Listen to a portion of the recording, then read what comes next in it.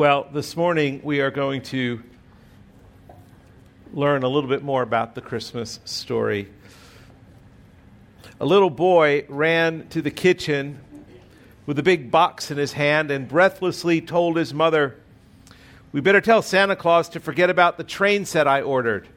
I just found one on the top shelf of Dad's closet." Many surprises happen at Christmas, and Luke's story in his gospel is one of surprise as well. Although it is a familiar story to many of us, it is a story that is the most amazing and world-changing event in all of human history. And Luke tells us why in this story. And I'm going to read a portion of the Christmas story to you. "And in the same region there were shepherds out in the field keeping watch over their flock by night. And an angel of the Lord appeared to them, and the glory of the Lord shone around them, and they were filled with fear. And the angel said to them, 'Fear not, for behold, I bring you good news of great joy that will be for all the people. For unto you is born this day in the city of David a Savior, who is Christ the Lord. And this will be a sign for you. You will find a baby wrapped in swaddling cloths and lying in a manger.' And suddenly there was with the angel a multitude of heavenly hosts, praising God and saying, 'Glory to God in the highest, and on earth among those with whom he is pleased.'" Imagine how surprised these shepherds were as they watched their flocks on this cold winter night. Suddenly, in the middle of the night, it's night no longer. Luke writes that the glory of the Lord shone around them, the brightness of God, and the sky is lit up. Night suddenly turns to day, and these shepherds who are just hanging around, watching their flocks, protecting their flocks in the fields at night, suddenly encounter this bright light and these words and this angel who appears on the scene. Now, it makes perfect sense to me why Luke says that they were filled with fear. They were filled with great fear. In our day and age, if this happened to us, we might call this an alien sighting. We'd be thinking, what happened? What is going on? And yes, great fear is what filled these men as they watched their flocks. But it was no alien. It was an angel. It was an angel from God who was speaking for God, and he had come with good news. He'd come with very good news. He tells them that you need not fear. You need not fear because there's nothing that I have to say to you that should be a terror to you. There is nothing I will say to you that should create fear in you. In fact, just the opposite. I have such news, such good news of great joy that this great fear you have is unwarranted. Now I'm replacing your great fear with great joy because something has happened. And if you accept this good news, if you receive this good news, it will bring a joy to you that you have never known. Christmas is such a wonderful holiday. It is a holiday where Hallmark movies just abound every day. It is a season where you just turn on the television and you can see any kind of Christmas movies, from It's a Wonderful Life to A Christmas Story to Holiday Inn. I mean, I've seen them all. I've seen them all, and I love them all. And they bring a feeling of warmth, and they bring a feeling of joy, and they just bring, it just feels good at Christmas time watching all these movies. And for the most part, unless somebody's ripping your arm off at the store while you try to grab something, it's pretty much a season of good tidings, and people are kind. again, for the most part, unless they want your parking space, folks are kind. And behind all of the lights and tinsel and glitter and Christmas trees and Christmas ornaments, behind it all is a story. And that story is what Luke tells us here, why Christmas exists at all. Why we come and watch these children do this wonderful play. Luke tells us there's a story behind it all. It is a story that has news to it, and that news is good news that brings great joy. It is the good news of the Christmas story. And that story is this: a baby has been born. Now, it's most of you, if not all of you, have celebrated the birth of a baby. But I mean, my birth is not written in any book anywhere, and neither is yours. So why this birth, and why this baby? I mean, he's just a baby. It was a miraculous virgin birth, conceived by the Spirit of God.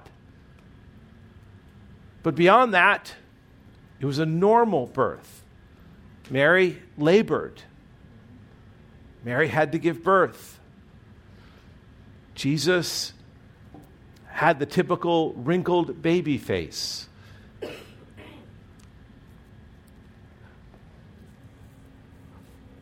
How parents see, oh, you look like so-and-so at the moment of birth. I think, no, you don't look like anything but a prune. Jesus was a typical, normal baby. And yet, behind that is the story that the Son of God has come. And when Mary kissed her baby, she kissed the face of God.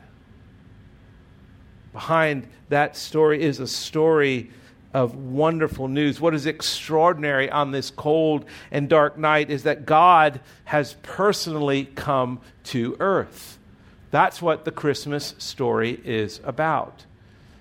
That God has become a person, become a human, become a man, and he has, as Luke writes, for unto you is born in this day, unto you. That Luke is saying, look, this baby has been born to you. This baby has been born and come to earth for you. In the Old Testament, Isaiah the prophet gives us the same good news, the passage that Devin read during our time of singing. For to us a child is born, to us a son is given, and the government shall be upon his shoulder, and his name shall be called Wonderful, Counselor, Mighty God, Everlasting Father, Prince of Peace. This is the news that the Savior has been born. That's the good news, and it's good news, Luke writes, for all the people, and it's because all people need a Savior. It seems unseemly to talk about the problem of humanity at Christmas time, because all we want to talk about is, and rightly so, we talk about the peace on earth and goodwill towards men. And it seems unseemly that we're talking about men's sinfulness and men's wickedness and the evil that we see in the world and why a Savior had to come. But that's what the Christmas story is all about. For centuries, the people of Israel awaited and prayed for God to bring a deliverer, for someone to come and deliver them from the Roman slavery, the Roman oppression that they suffered under.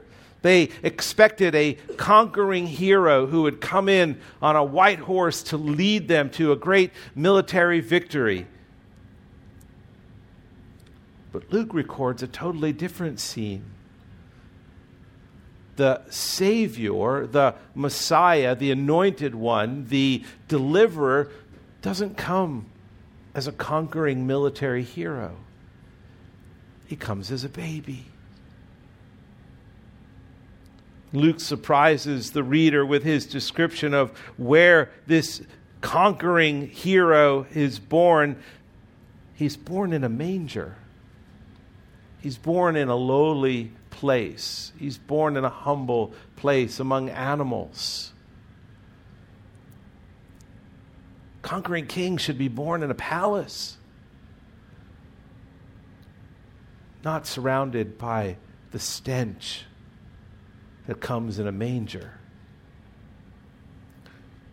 Luke's purpose in writing this for us at Christmas time is that we would understand and experience the meaning and joy of Christmas so that we could understand why Jesus came. We must understand first why Jesus came. The angel, the messenger of God, tells us why Jesus came by his description of who Jesus is. First, he tells us that Jesus is a Savior. This baby is a Savior. What Israel didn't understand is that they thought that Roman oppression was what their greatest problem was.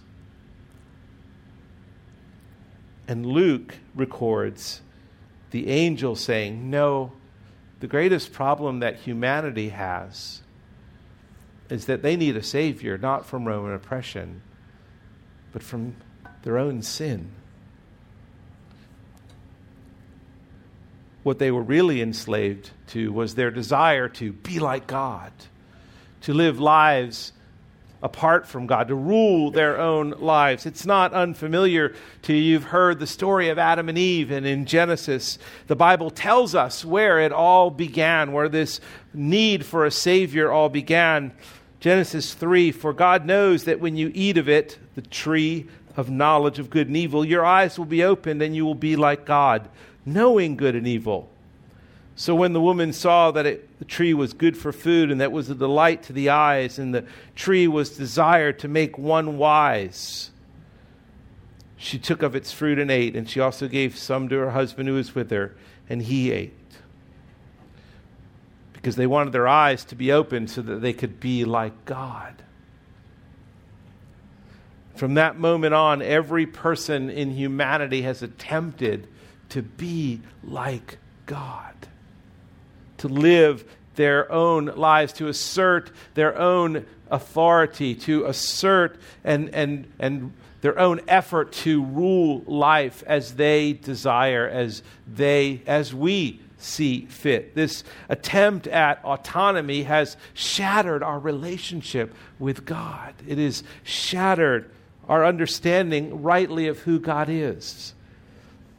And it's destroyed everyone's ability to live with God as He intended and to experience the blessing of peace. Jesus came as the Savior to rescue people from the slavery of their own sin and their own sinful desires, because it has ruined everyone's life. Oh, the Christmas story is a glorious story of angels and proclamations and gifts and kings and shepherds. And the pictures that are painted are amazing. But behind it all is a story of great need and ruin, the story of humanity desperate for a Savior. Christmas is what theologians call, it's about the incarnation, God becoming flesh, God leaving heaven in the form of His Son, Jesus, and coming to earth and becoming a man. He's come because all mankind has fallen away from God. He's come because only God could solve the dilemma that mankind had, that dilemma that we are not in relationship with God and that our goodness, no matter how hard, how we try to be good, we can never be good enough. We can never merit enough goodness to overcome the sinfulness, the rebellion, the autonomy that we've declared, we've committed before God. And so he sends a son. And he sends a son in a baby, that we could be again in relationship with him. Only God could solve that dilemma. Only God can do that by coming to earth as a man. We sing many Christmas carols. We sang a bunch of Christmas carols this morning. We sing about, in those Christmas carols, so familiar that we don't need to have words in front of us. Most of us know them by heart. We sing songs and we listen to them on Christmas movies and we hear them in malls playing. But the words that were written centuries ago in these Christmas carols have deep meaning. One line in one song says, "To save us all from Satan's power when we had gone astray." That's why the Savior came, because we have all gone astray. And Christmas is about a time that God looked down upon men and loved them by sending his son. You know, the feelings of Christmas,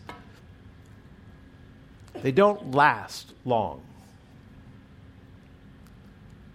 By the time Christmas morning is over and you are throwing away the wrapping paper, checking out your gifts, having Christmas dinner, somehow, some way, every year, December 26th rolls around.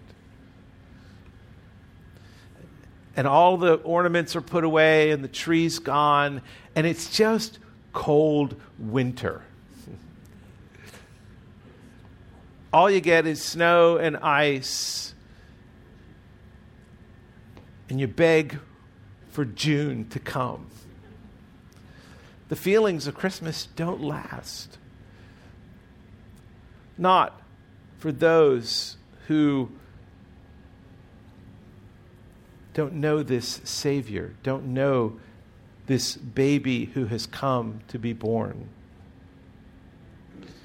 And so Luke tells us that, "For unto you is born this day in the city of David a Savior." And then he says this. He says, "Who is Christ the Lord?" Not only is he the Savior, but he has come to be the one to rule your life. God has solved the problem of mankind's sin. He has solved the problem of how to deal justly with us. He has solved the problem by sending his very own Son, who will be a sacrifice, eventually crucified on a cross, so that his justice will prevail and our redemption will be secured. And the angel said to them, "Fear not. Fear not." Fear is such a huge part of our society today. Oh, so many fear the possibility of terrorism. Some fear the possibility of disease. Some fear the possibility of poverty. And all fear the reality of death. Fear is an emotion that lives with us daily. And yet the angel says here, "Fear not, for behold, I bring you good news of great joy." My friends, that great joy is that a baby has come. And he has come to take away that fear, that ultimate fear of death, that fear of eternity, that fear of the unknown, that fear that grips many. When we understand the Christmas story, we will understand how truly wonderful God is. In Isaiah's telling of this, where for unto you is born this day in the city of David a Savior who is Christ the Lord. Isaiah, the Old Testament prophet, expands on this day that the Savior is born, on the day this baby is born. He calls him the wonderful counselor, whose words are always wise and good and perfect. They are words that are to give rest to your weary souls.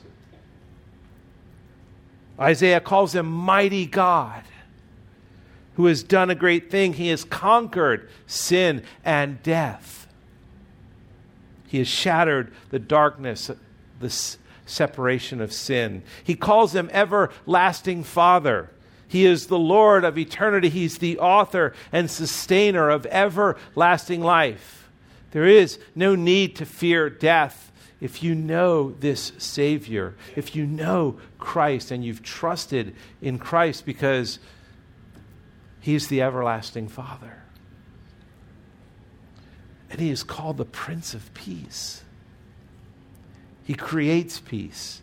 He brings peace. He preserves peace.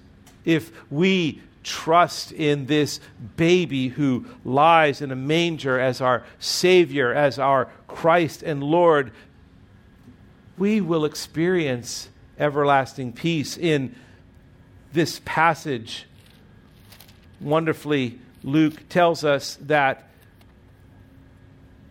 glory to God in the highest, and on earth peace among those whom he is pleased, those who know him. What an amazing story. What an amazing story. And suddenly it's not one angel that appears on the scene. Luke records, and suddenly there was with the angel a multitude of heavenly hosts praising God. Oh, put yourself in the place of those shepherds. An angel comes.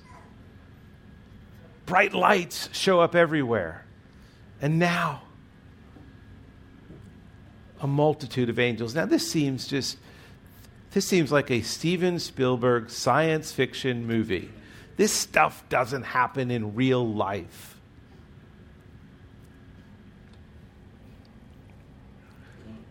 Oh, yes, it does. If it didn't happen in real life, if this wasn't true, why are you celebrating Christmas at all? What's it all about? Just some made-up consumer holiday made up by some big box store to sell a lot of gifts? Made up by Hollywood to create a lot of movies? Made up by candy stores to sell a lot of candy? Amen to that, but no. This is not some science fiction movie. It's real.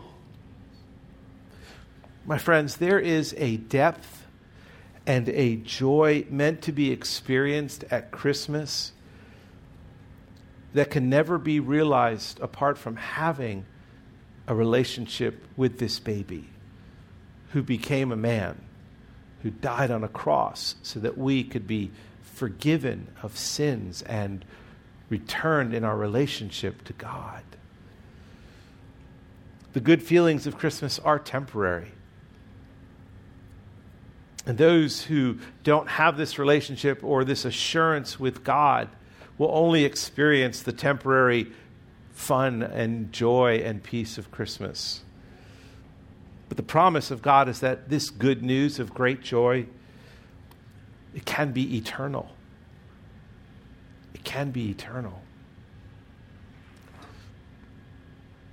My prayer for everyone here this morning, both members of Grace Church and visitors, is that your Christmas, your celebration of the birth of Christ, has a genuine truth and depth of meaning that brings you great joy. And that brings you great joy year in and year out. Oh, what a delight it would be to know that if there are those who have not seen Christmas quite the way Luke describes it here, that you would come to that place. And that Christmas would never be the same for you. And if Christmas is never the same, Easter is even better. Let me pray.